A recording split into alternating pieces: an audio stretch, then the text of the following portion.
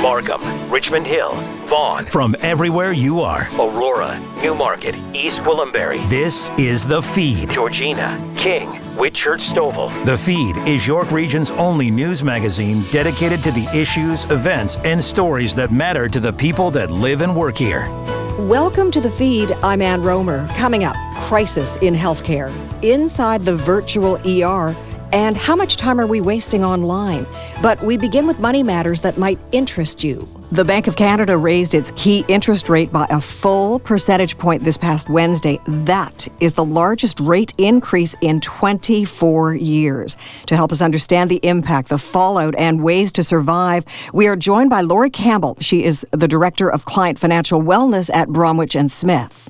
Welcome to The Feed, Laurie. You know, you've been helping us deal with debt, arm ourselves against inflation, and ride the interest rate roller coaster for decades now. What are your thoughts when it comes to the Bank of Canada's stunning announcement this past Wednesday?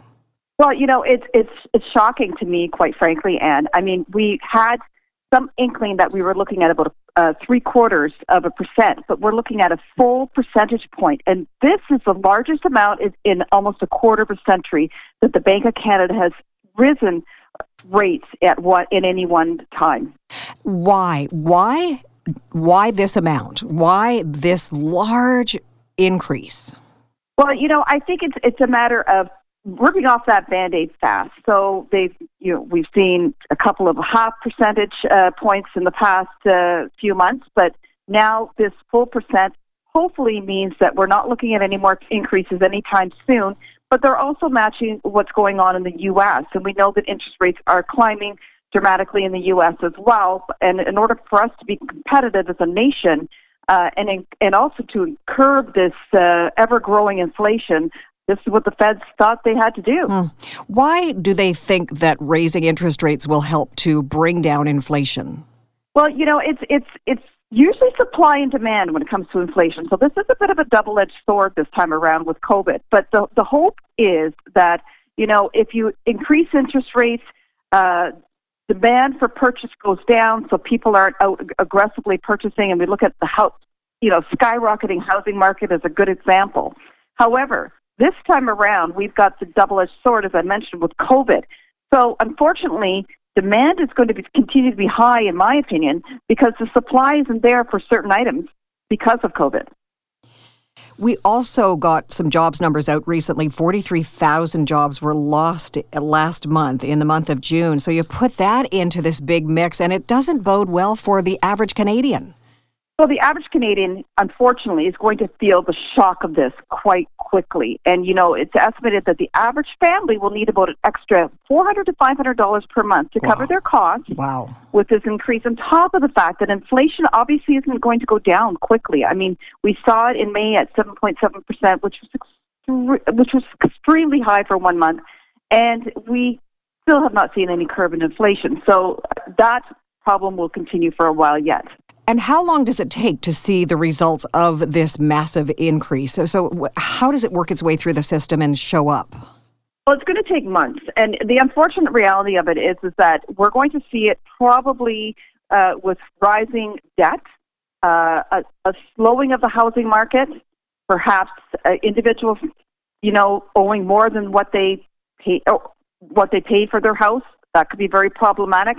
And because household debts are so high, this impact could have more of a negative than a positive effect overall. Are you talking about a recession?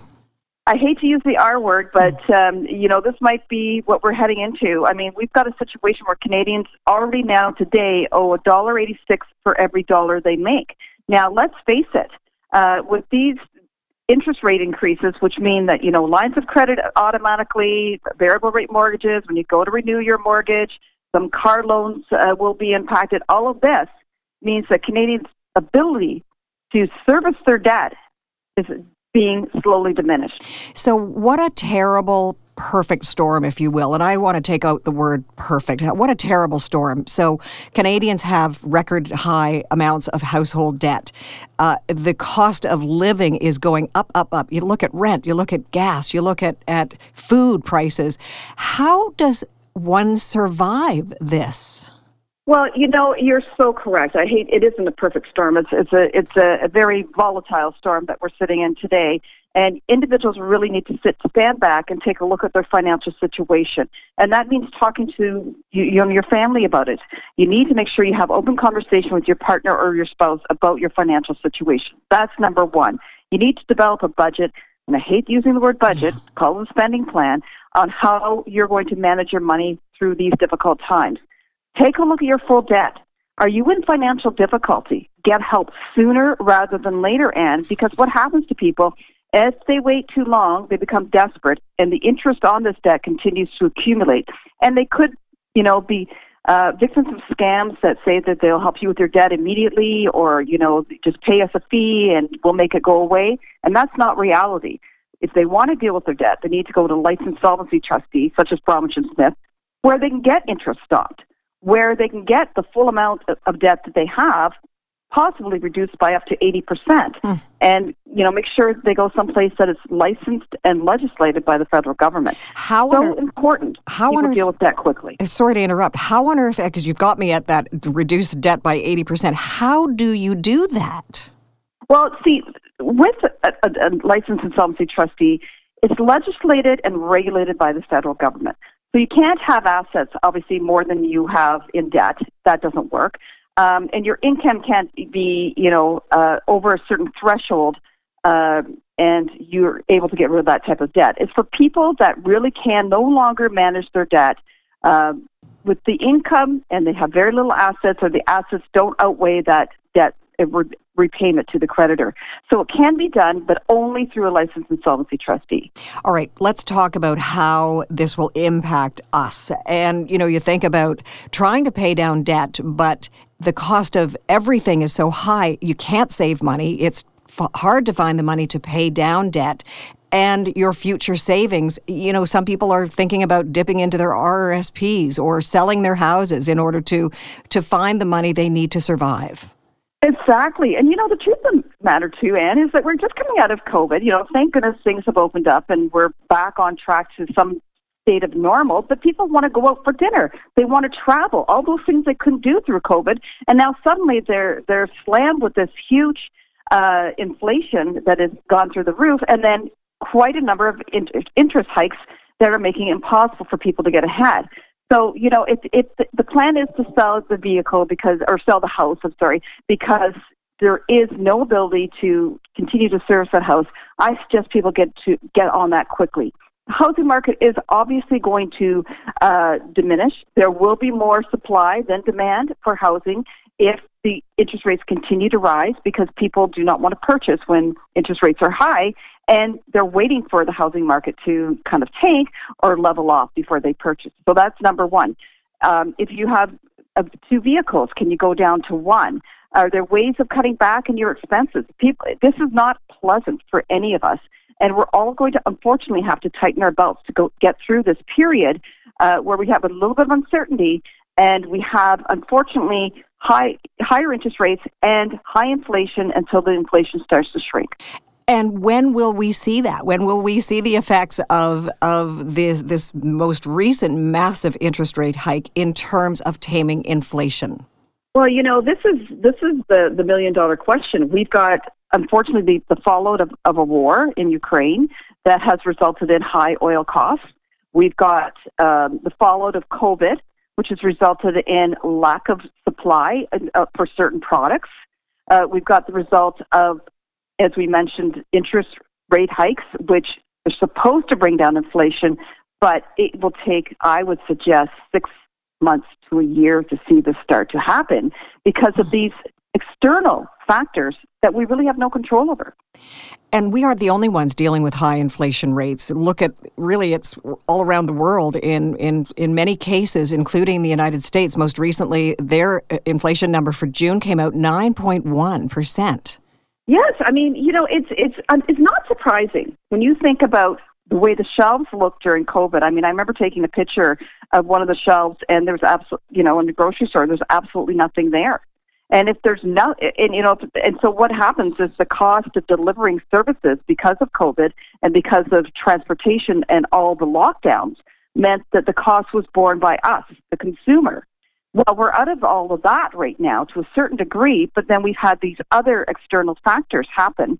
And also, underemployment has been a huge factor for many people. So not only do we have inflation, but we've got people's ability to be able to tackle these extra costs so much diminished. Two tough questions. First of all, what is the Bank of Canada's target inflation rate? And do you think that the next time they meet, I think that it is coming up in September, that we're going to see another big rate hike? Wow. I think we were all surprised to find out that in this last week, we've gone up a full percent. Nobody expected that. Most people thought 0.5%. Some would say 0.75%. So we're all quite surprised about that. What will they do in September? It all depends on how inflation starts to, level off or hopefully diminish slightly by then. If it continues to rise, my fear is we're looking at another hike. I don't think it'll be a 4%. I don't think that the economy and the Canadian public can bear that, but it could very well be another 0.5%. I know you don't want to talk about the R word. I don't either, unless it's a different word, but recession. So some economists feel that we're actually in a recession already. Many feel that we are headed that way, and the average individual like myself is just watching the headlines, fearing that R word, that it is imminent. I have to say, I would like to have, my rose-colored glasses on and say that, it's all going to be copacetic after this one big interest hike and, inflation will come down. But I fear that we are going to have somewhat of a recession. There's too many factors out there that are not working in our favor. And I think we all need to take a close look at our financial situations and prepare for this possibility now, rather than, wait to see it unfold. We're all beginning to understand what inflation is. We're seeing its impact. We're understanding interest rate increases. We don't yet know how it will impact us. What about a recession? How will it manifest itself? What will it look like here in Canada? Well, my thought on this is that the housing markets, we're going to see a real huge correction in the housing market. Let's face it, the last 10 years, we've seen house costs skyrocket and rental costs skyrocket across the country. And so what will happen in a recession is that, again, we're looking at supply and demand. People retract, the economy retracts, and as such, there's not going to be there's not going to be that massive desire to purchase housing as we've seen in the last 10 years. That's number one. Number two, of course, is the job aspects that people have. I mean, recession means that there are layoffs. It means that, we're seeing a massive retraction in spending across the country. And if there's that retraction of spending, we're looking at a situation where we're going to see more businesses close. And we certainly saw this during the recession, during COVID. So these are tough times for Canadians and worldwide because of what we've seen overall in the last 2 years alone. Your best advice as we digest all that you have said and all that is before us. And I too want to put on rose-colored glasses, but I can't find them. I know. They're at the bottom of the drawer somewhere. So first of all, my best advice, Anne, is that people remember they're not alone. You're not alone with your financial situation. There are a lot of people out there struggling just like you. And, we told our society, as a society, we tell ourselves, don't talk about debt, don't talk about money. I'm so glad we're having this conversation. We need to open up about it. People need to know they're not alone. Get the right help. Don't go online to some fly-by-night company. Go to a licensed insolvency trustee. Get the right help for your debt situation. That's number one. Number two, start now. Look at your financial situation now before, we possibly hit that recession mode that could be happening in the next 6 to 12 months, and put money away for a rainy day. Make sure you retract in your spending so that you're prepared for this and you know what's ahead of you. And most importantly, have a conversation. Open up the talk about money, about finances, about debt, so that you and others around you feel like they're not alone. I have to slip in one more question, and it's a tough one. It's a terrible question, but declaring bankruptcy, is that sort of a final option? It certainly is. And, as tough as the question is, it's a relief for so many people that have been struggling for so long. People feel so embarrassed about this, but it could happen to anybody. It could be health problems. It could be a marital breakdown. It could be job loss. I mean, anything could happen to you that results in you having financial struggles. And, you shouldn't feel embarrassed about it. You shouldn't be ashamed of it. And you shouldn't really wait until your situation explodes. Get some advice early on so you can make an educated decision on how you best should proceed. I think your best advice, the one that I take away from this conversation, is that you're not alone, and that's very comforting. And thank you so much for terrific information. Laurie Campbell, Director of Client Wellness, Bromwich and Smith. We will be talking again, I know it. My pleasure. Thanks so much, Anne.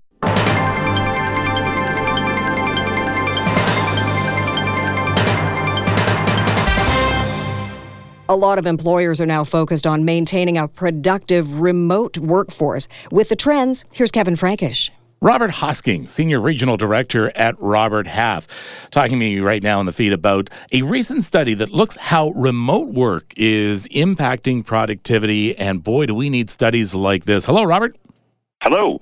So let's first of all, tell me a little bit about the study itself. Sure. So we conducted a survey, just over 500 professionals in Canada, to talk about productivity and any impact as it relates to productivity as a result of either working remotely versus those that maybe are in office, and any variance or change around that. And I think what we found particularly interesting is that the peaks in productivity remained very much the same as they did in 2000 or were in 2019 when we conduct a similar survey at a time when most people were actually in an office, compared to now when many still are either hybrid, fully remote, or are partially back in. Where are we right now? I know that we've had a lot of companies that are insisting their employees come back to work. I mean, look at Elon Musk demanding that people head back into the office. Where are we in returning to the office right now, in your opinion? There's definitely a variation and a real spectrum. When we take a look or have had conversations with many organizations about their plans, there's many that have netted right in the middle, which is a few days a week, or recommending a few days a week that employees are in. Some have designed or picked the days of the week that they think may work best for everybody to be in on those days. But there are certainly organizations that have decided they can be fully remote, or employees can work fully remote, come into the office with purpose for meetings or collaborative time or those types of things, but otherwise work fully remote. And then there definitely are organizations that have really asked their employees to be back in 5 days a week. And in some cases, that's required based on the kind of work that individuals may be doing. But in other cases, it's really to align with that organization, and that's what they would like to see moving forward. We know one of the hardest things, though, is employee discipline, your self-discipline and working from home. How do you stop yourself from getting distracted? How do you remain productive? Because that line between work time and home time becomes quite blurred. What kind of concern was that for the professionals you talked with?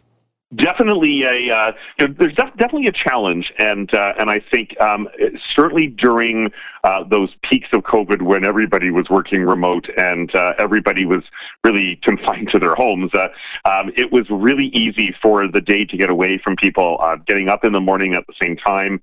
Didn't have a commute, so jumping right into work, right the very first thing they did, and not taking the appropriate breaks, not necessarily ending the day at a reasonable time because there wasn't a whole lot else to do.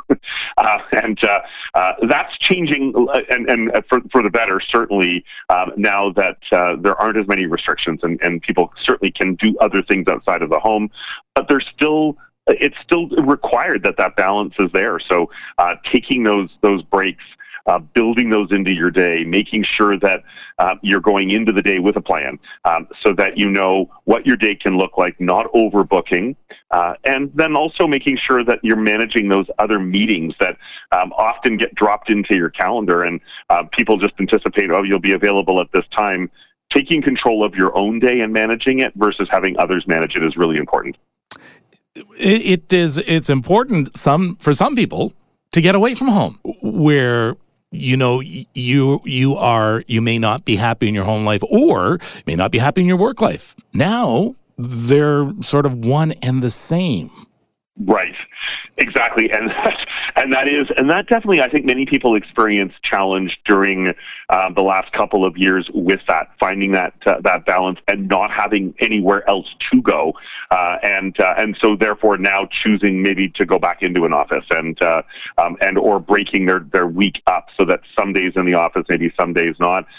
Making sure you've got, if you are working remotely, a separate workspace where you can really go and that's your own space, if possible, and having your things there so you're set up in such a way that it feels as though you're in the office or you're in your workspace without the other distractions that may actually come from being in the house and things that can happen. Even just the ringing of the doorbell as something's being delivered when you're on a critical call can really be disruptive. So making sure that that private, separate space is really key.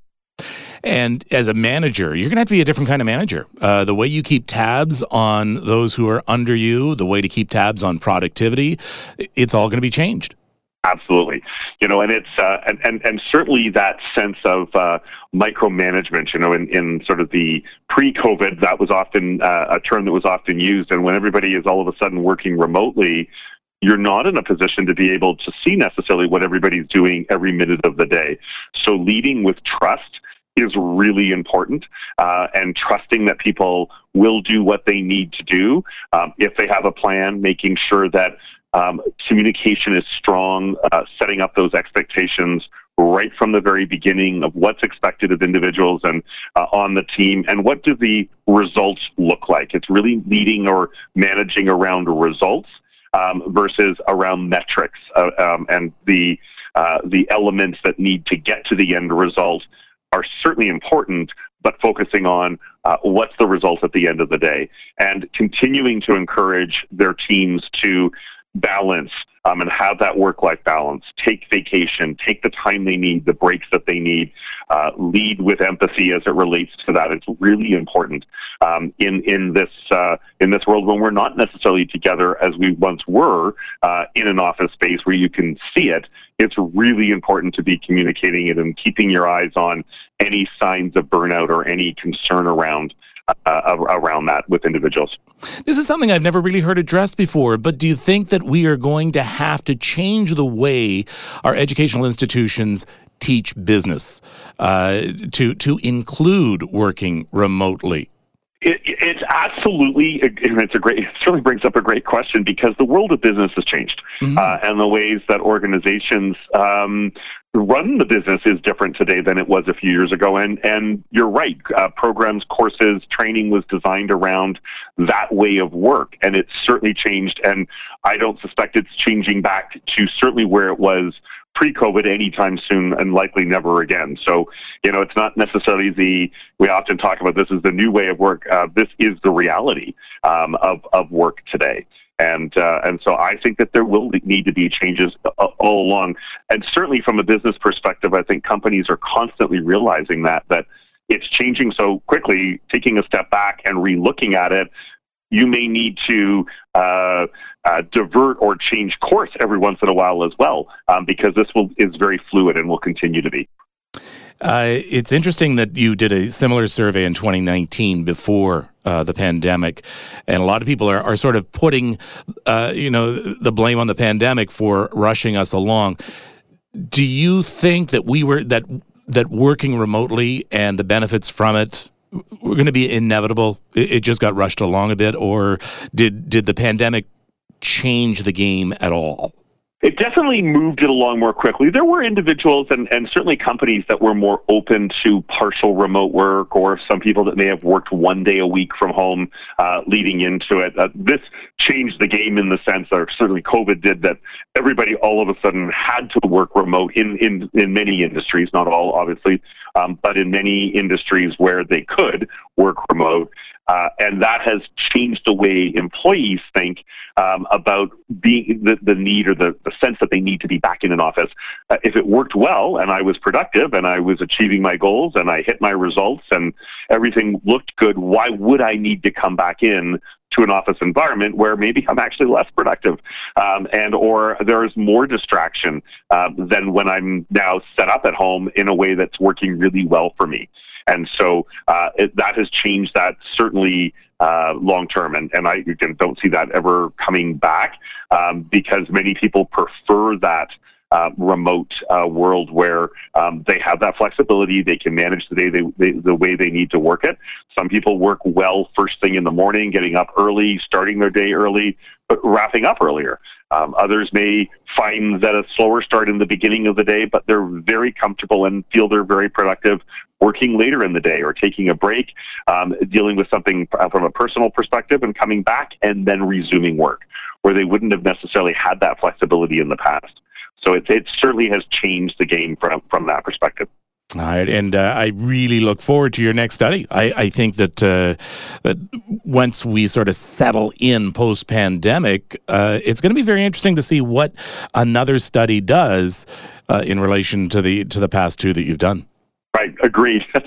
It's always interesting, and I truly believe we're in a very say sort of fluid world today where things are changing rapidly, and be very interesting to see the results and how companies adapt to that over the next while. Robert Hosking, Senior Regional Director at Robert Half. Thank you for this. Thank you very much. My pleasure. After the break, crisis in the ER. Do you have a story idea for the feed? Call us at 416-335-1059 or email info@1059theregion.com. Ann Romer and more of the feed coming up. This is 1059 The Region.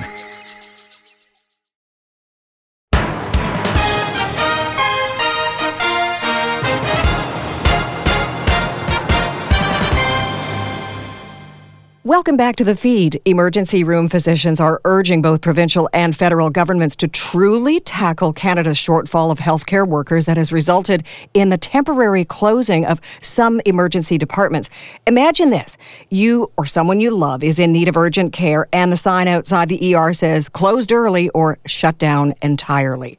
Dr. David Carr is a renowned emergency physician, a clinical investigator, also an associate professor of emergency medicine, all with the University Health Network. Thank you, Dr. Carr, for joining us on the feed.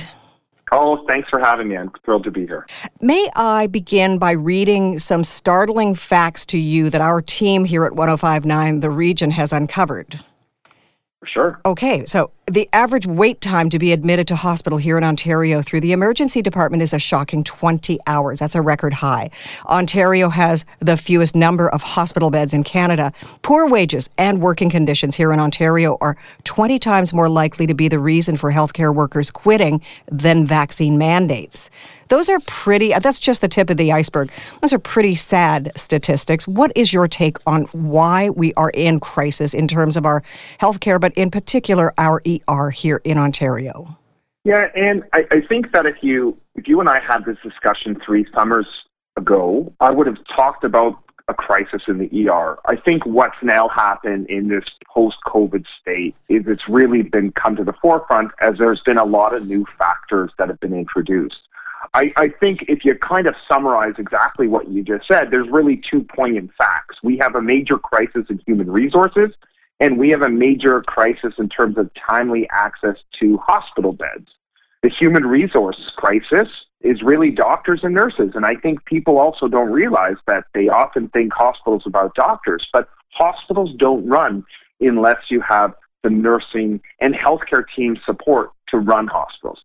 That's why a lot of these places are closing. What is at issue then? Why are there so few doctors and nurses available at this point, whether it's by choice or by some other method? Why are we so understaffed? We'll treat those groups separately. With regards to nursing, and I'm not a nurse, but I can speak and advocate for the profession, there's been a Bill 124 that has kept their wages really frozen for quite some time. And I think that the government in Ontario, per se, and I'm speaking in this province, has maybe not recognized this commitment and sacrifice to nurses. And I think for nurses, they've just kind of said, why would I work in the emergency department where I'm underpaid, I'm abused emotionally, it's draining, it's hard. There are other places for me to go, and there's other jobs to do. For doctors, there's just been, much like nurses, I think the emotional toll of the last 2.5 years and the burnout has compounded to the fact that people just are looking to do other things. So how is it that emergency rooms, emergency services, urgent care takes a beating in a case like this? They're shutting down early. They're shutting down for days at a time. And that's a shocking scenario here in Ontario. Yeah, it's incredibly frightening. And, one of the things, and we know specifically in York Region, is people don't have primary care access. I think you have to realize that if you don't have a family doctor and you don't have access to that family doctor and you're orphaned, so to speak, you have nowhere to turn to. And the emergency department has always been a safety net for patients, a 24/7, 365 model. And we've kind of geared our focus to look after everything. I don't believe we're any longer capable to look after everything anymore. We just don't have the infrastructure, the hospital beds to solve the whole province's problems. Apparently, we rank 7th among Canadian provinces in the number of family doctors per 100,000 patients. So it goes directly with what you were saying, that there's sort of missing links when it comes to this healthcare system right now. Yeah, I mean, people want to kind of blame family doctors, and I'm not blaming family doctors. I'm blaming the number of family doctors, and that is not on the individual. It really has to be about a system to say, how do we encourage people to do family medicine? How do we make it an attractive specialty? How do we strengthen our primary care, be it more advanced practice practitioners such as nurse practitioners, be it more funding for family medicine and family medicine teams. But the current model just isn't working. You are an emergency medicine physician. What's it like for you to be in a situation or to hear that an emergency room somewhere in Ontario, like Perth or Listowel, has shut down for days at a time? Yeah, I mean, it's a terrible thing to listen to. Summers have always been a problem. Remember, we have a large country and a large province, and addressing rural medicine has always been a problem. You now add the human resources element with burnout and stuff, and clearly it's not shocking to any of us that there are, vacancies in that people aren't able to go to their local emerge. It's heartbreaking. It's incredibly frightening. We just had a power outage not too long ago in terms of an internet provider, and I was just crippled at the concept that 911 wasn't a service for all people in Canada. I also can't imagine what it's like to show up to the door, like you mentioned, and it being closed. Yeah. Like, that's so foreign. I work in downtown Toronto, so that's not the reality. But I'm hearing about closures of urgent cares in Brampton. It's moving closer to the core. It's really everywhere. Dr. Carr, the Premier's wrapped up a meeting earlier this week, and one of the takeaways was they would like the feds to increase funding to 35% from the current 22% when it comes to our healthcare system. Is it as simple as that, throwing money at the problem? It's going to help. It's going to be about financially getting the funding, but it's more going to be about how do you target and how do you utilize the funding you receive. I mean, just putting money on the problem isn't going to solve it. It's going to have to be done with incredible advisors and really look at a holistic approach to how to solve this problem. We can't even incentivize doctors and nurses to work on many shifts. It's just people really don't want to work. It's a really deep problem. It's not a micro problem, it's a macro problem, and really have to take a whole systems approach, but increasing federal transfers is an important first step. From your perspective, what should be done now, short-term and long-term, to fix this problem? So, and let me qualify who I am. I'm an emergency physician. I'm not a public health expert. Yeah. I think the emergency medicine problem probably needs to incentivize nursing financially to keep them on board, to incentivize people to stay put, to reward the sacrifices of healthcare workers that have happened in the last couple years to boost morale, and to encourage people to have an incentive emotionally and physically to show up to work. And then the long-term solution has to go about how do we deal with long COVID? How do we deal with backups and backlogs of people who just haven't been cared for? And that's going to take a real systems approach to invest in primary care, to have more urgent cares funded, and probably increase the sizing of our nursing and physician pool by either taking in international talent or certainly increasing class sizes in the profession. How important or destructive has the pandemic been to the morale inside an emergency room? Yeah, unprecedented. I mean, I've been an emergency physician for 20 years. We've just started to accept a new norm of just mediocrity, and that, you know, when you hear stories on social media or Twitter of someone saying, yeah, I waited 10 hours, it's kind of like to all of us, we're like, yeah, I get it. Like, that's what happens every day. And when you hear about these times, I mean, people are waiting and waiting and waiting. And there's much fear amongst the privileged who take vacations to say, crap, I had to wait and show up 4 hours early to Pearson Airport in Toronto to board my flight to Europe. I think people have to prioritize and see what it's like to come to a hospital and understand how terrible it is to wait so many hours. And I think when people will see that, they need to be active and engage their local politicians to say, this is not sustainable. Let's advocate. We can't do this. Let's put our attention here. Are you fearful that there might come a time when a patient who really needs urgent care might say, no, I'm not going to go through waiting 20 hours at an emergency room or in an emergency room in a hospital. I'm just going to try to ignore this. And that happens every day. It's been happening a long time. We have delayed presentation of illness. People don't have timely access to care. They show up to the emergency department too late. We have such a high rate of what we call LAMA, left against medical advice, people who just can't wait. Young mothers who are there with a sick child but have two other kids at home and a job to go to. We just have a system where people are leaving without getting the care they need. This fear is already recognized by all of us who do what I do on a daily basis. We are being told and cautioned that there will be another big wave in the fall. We're apparently in a wave right now, but another big one in the fall. And health authorities are saying be prepared. What does that mean to an ER? Yeah, we've been surfing these waves time and time again. I think whatever waves we have will not have patient burdens like we've had in the past because we have excellent vaccination rates in Ontario, and we've also had a lot of people who've acquired immunity naturally. I think the reality is with every subsequent wave, you're not only losing patients, but you're losing healthcare workers. And we can't afford to keep crippling our labor force. With every wave comes a loss of personnel. And every day I show up to battle with nurses that I don't know, who don't typically work in the emergency department, who don't typically work where I work and don't know the system.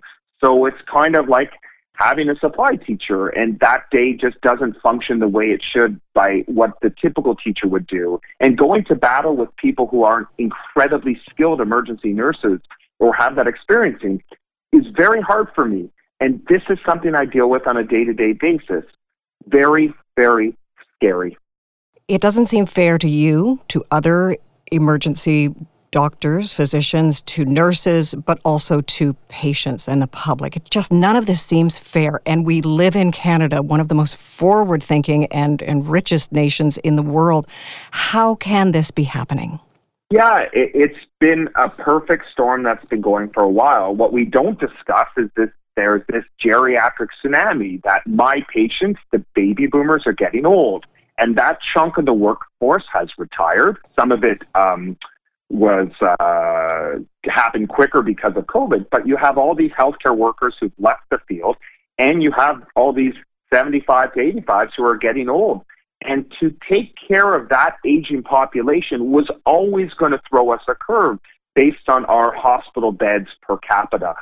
Now, we're really in trouble. And I think the next 5 to 10 years, before the baby boomers that generation is no longer with us, I think it's going to be a real struggle in medicine. And emergency medicine is the barometer of healthcare in this province. Dr. David Carr, renowned emergency physician, UHN, thank you so much for your thoughts, your words here on The Feed. My pleasure. Thanks for having me.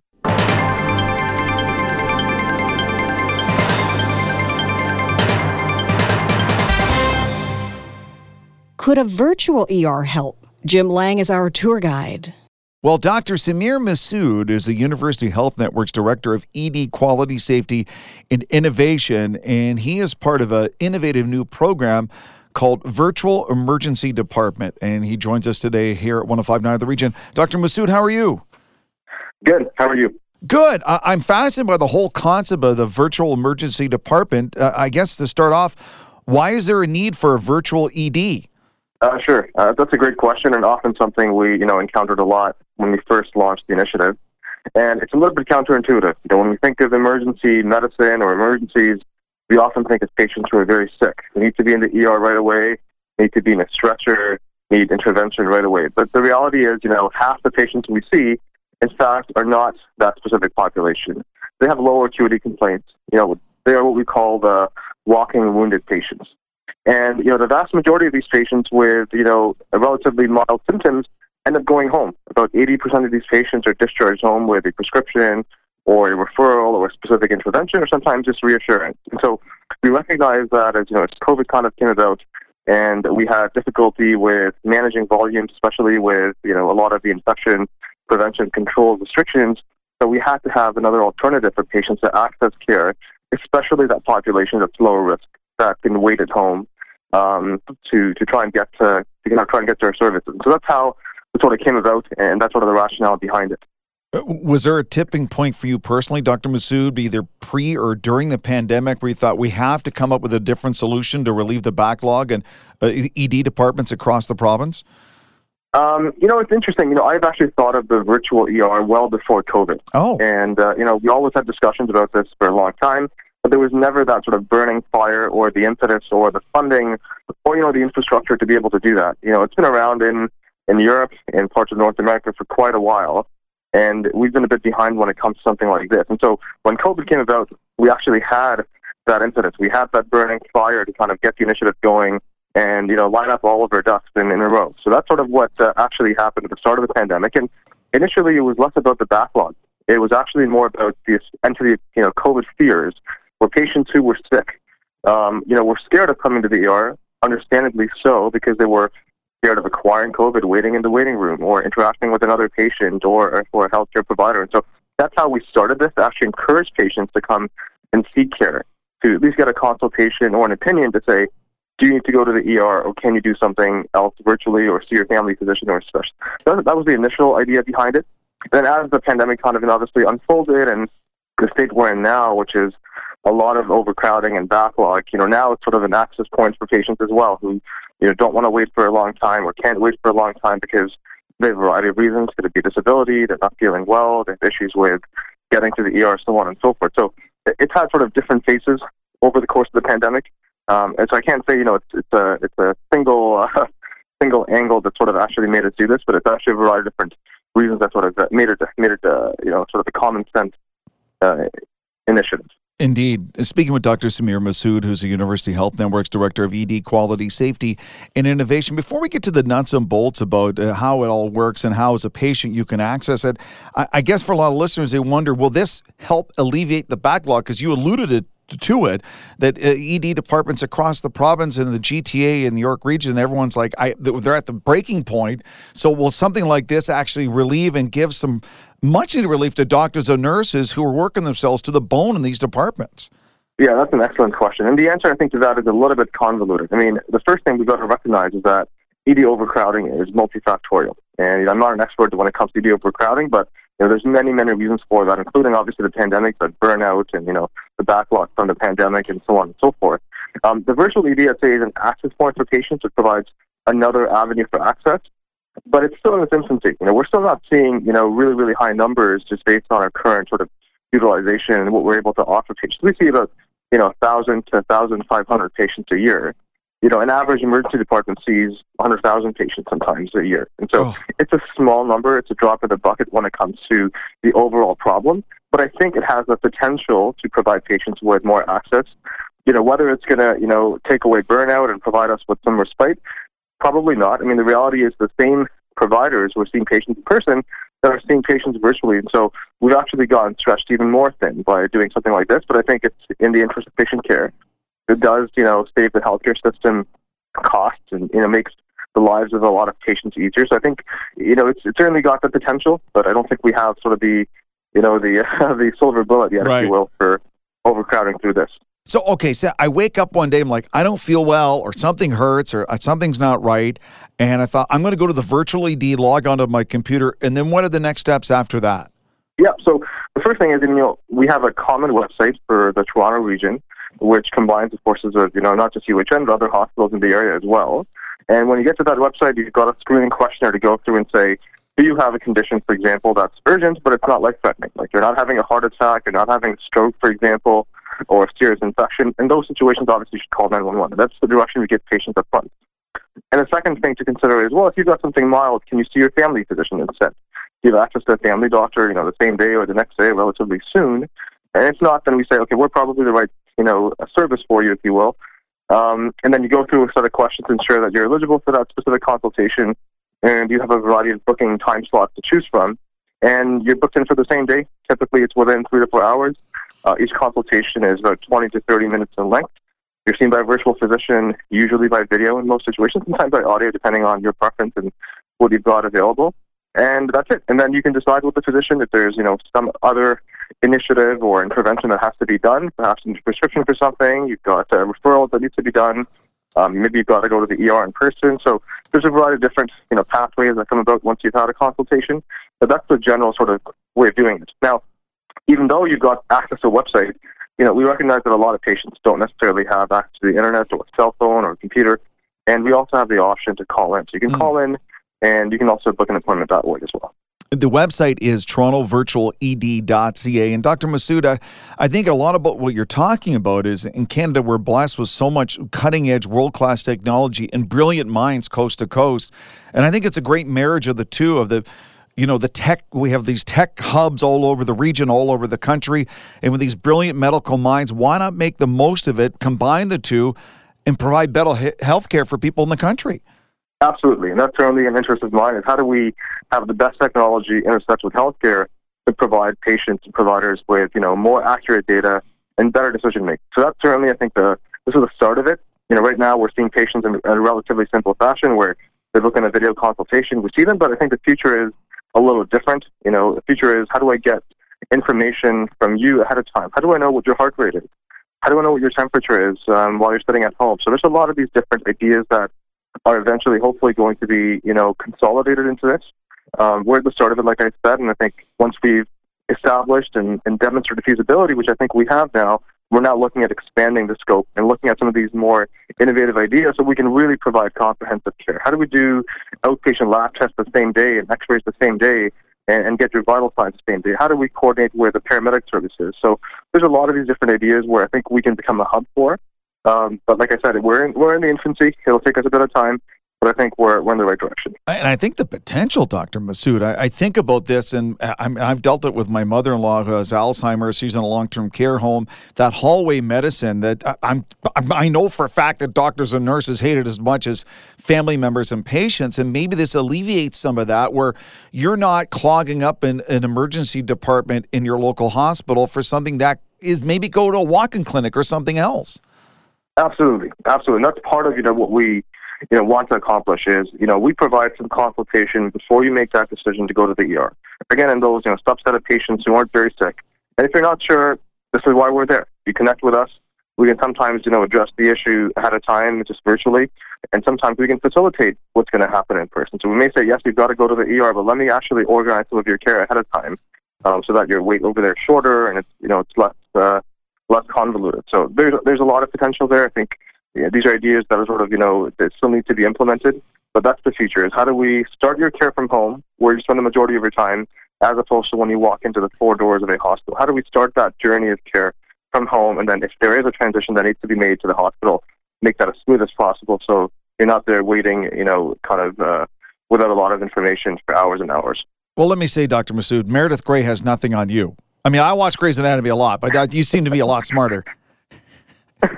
Appreciate it. Thanks for flattering me. Oh, no problem. Get all the details at torontovirtualed.ca. Dr. Samir Masood, University Health Network's Director of ED Quality, Safety, and Innovation. And I guess that's one of the things we always talk about. Technology is ever changing, and I would think medical technology and how we deliver healthcare is changing at the same rapid lightning speed that technology is. Am I correct? Absolutely. And I think COVID and this specific aspect has been a bit of a bonus in terms of us being able to sort of really push through a lot of new technology. So I think there's some good that's come out of it, at least in this specific sector. Fantastic. Dr. Masood, thank you so much for doing this. All the best with this new initiative, and I think it's going to make a big difference for healthcare in this province, in this country. A pleasure. Thank you. Thanks very much. Thanks for having me.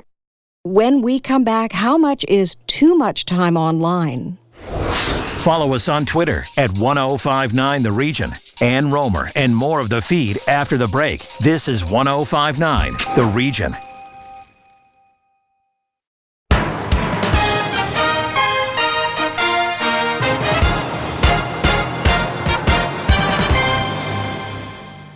Welcome back to the feed. I'm Ann Romer. Have you ever stopped to figure out how much time you're spending online? Tina Cortez with what the survey says. A new study shows that Canadians spend more than 49 hours a week online. With more key findings from this survey is Adrianus Warminghoven. He is defensive strategist at NordVPN. Welcome to the show. Hello. Thank you for having me. So 49 hours a week, that's more than 2 days per week on the internet. Yes. What's the breakdown over a year or a lifetime? Over a lifetime, it's almost 22 years of your life that you spend online on that. Yeah, that's really significant amount. Were you surprised by the findings? Having grown up without any internet, yes, I certainly did. It's a substantial part of your life. It also means that we should find meaning in those hours we spend online, not just whiling away them. And so let's talk about some of the specifics. What time do Canadians start their day online, and what time do they wrap it up? According to our study, which we had conducted around a 8:45 or 8:47 on average, but it's about 8:45, they start being online, most of them, and almost at 9:30 in the evening they'll stop. So it's covers the day, most of the daytime and the daylight actually quite well. And how are they spending their time online? What exactly is happening? What are they doing? Is it for work? Is it for school? Is it for entertainment? There's some really interesting findings in different countries in there, but let's talk about Canadians. Canadians, most of them are actually like cinephiles or watching videos and television series. It's almost 8 hours and 90 minutes a week. And the next thing is watching YouTube a lot. And well, we even saw that they won't stop watching YouTube even when they go to the toilet.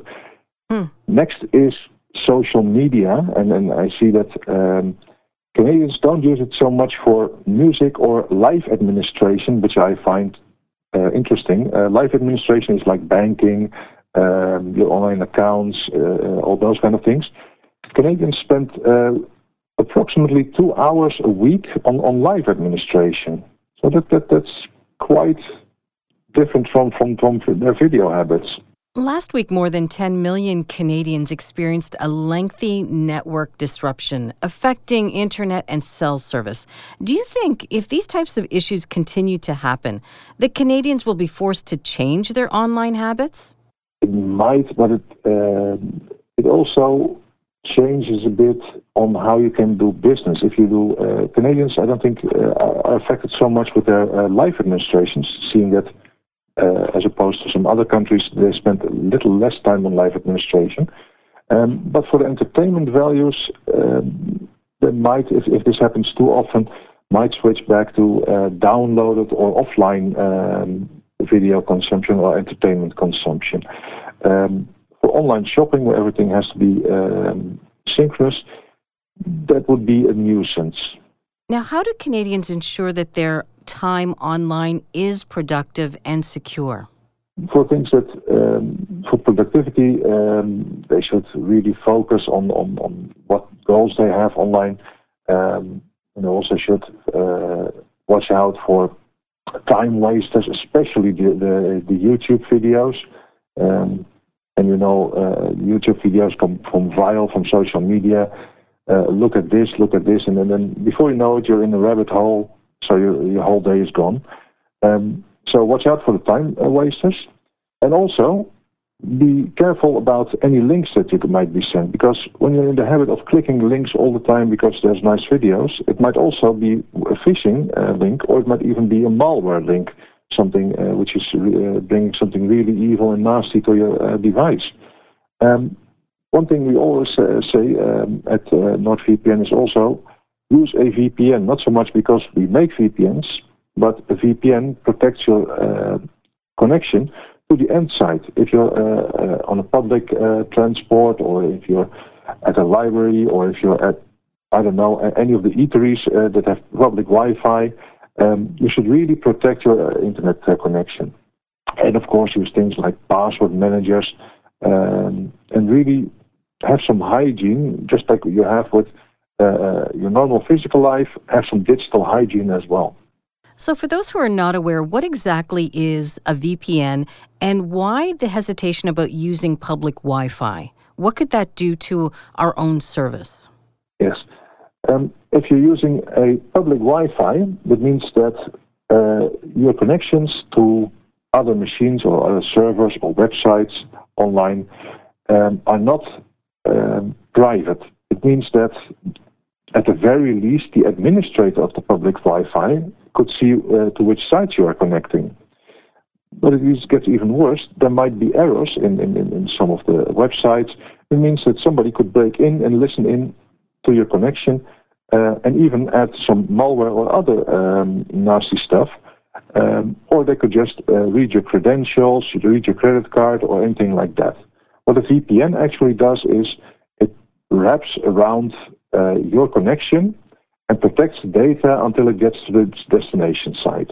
So it really is like an armored transport for your traffic for your destination site. It means even when you're at the public Wi-Fi, or you're using somebody else's hotspot, it means nobody else can watch it and nobody else can interfere with your connections. So what do you think it's going to be like for us in the future? I can't imagine that we're going to be using the internet any less. If we're not, what advice do you have going forward? The first thing is get some habits in, and just like you have with your normal day-to-day routines. You have day-to-day routines for cleaning up your house, for cleaning up your toilets, cleaning up your kitchen sink. Get those habits as well for you in the digital world. And with those, you can start with using a password manager for your credentials, so you have one safe place where you store everything. You have a VPN for your connection, so whenever you go out, you still are protected with your connection. You always have to watch out, stay vigilant. It's like crossing the street. You look left, right, left, at least in Europe. And the same thing goes on for the online world as well. If you get a link, you check the link, you check if it's a redirection, so stay vigilant. A lot of your normal physical habits you should transfer to the digital world as well. And really use a VPN, and if you use NordVPN, we also have some threat protection products which block some trackers for you, which check for malware. So it's a bit more than just a VPN. Where can our listeners find more information? It's at nordvpn.com. That's nordvpn.com. And we have lots of actions and vouchers. So please visit the site for most up-to-date prices. Great. Thank you for your time. You're welcome. If you missed any part of our show, please go to 1059theregion.com or wherever you get your favorite podcasts, including Apple Podcasts, Spotify, Google Podcasts, Amazon Music, and Audible. I'm Ann Romer. Thank you for listening.